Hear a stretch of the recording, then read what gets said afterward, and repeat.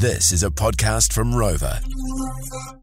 This is the JJ and Flinny catch up. Subscribe now. More FM. We've got Control Room George and Dr. Dave. And we're going to talk about relationship traditions. Because I think when you're in a relationship, there is often a tradition or something that you usually do all the time.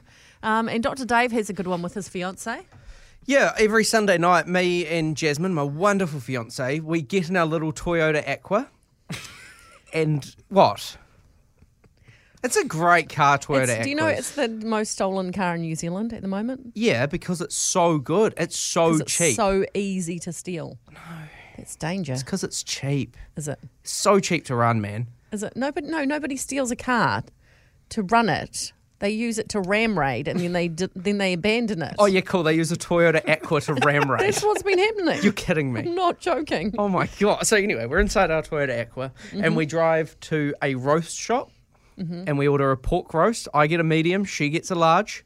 And then we... How come she eats more than you? Oh, because she then has it for lunch the next day. Oh, that's cute. Yeah. So then we do that and then we get home in our tiny little apartment and we sit there, we open up our roast and we watch a YouTube channel about ghost hunting. And we do this every Sunday. It's like our tradition. It's our thing. Do you get the crackling as well on the roast pork? Well, I get extra crackling. Do you? Oh, there's nothing better. Especially when it's a little bit burnt as well.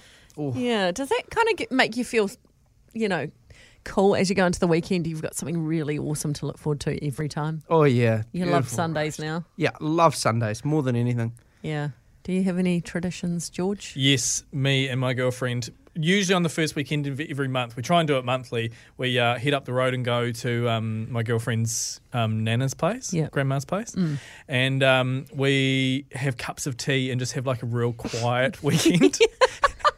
Recharge. I walk through the garden with her grandma and talk about veggies and stuff. She's the one that inspires me.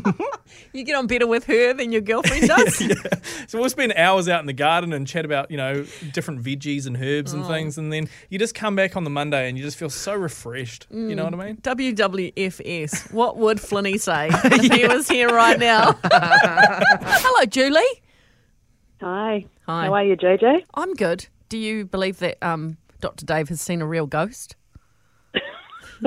Maybe. It depends how many beers deep he might be in. Awesome. Hey, what's your tradition with your partner?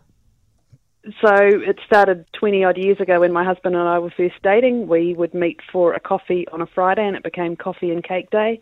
Here we are 20-odd years later and we still have coffee and cake day. Now it's at home because we've got a fancy coffee machine, and it's to the point now that when the kids were little, if they were invited for a play date on a Friday, they were like, "Oh no, we can't go because it's coffee and cake day," because it's now a family tradition. They just it's very cool.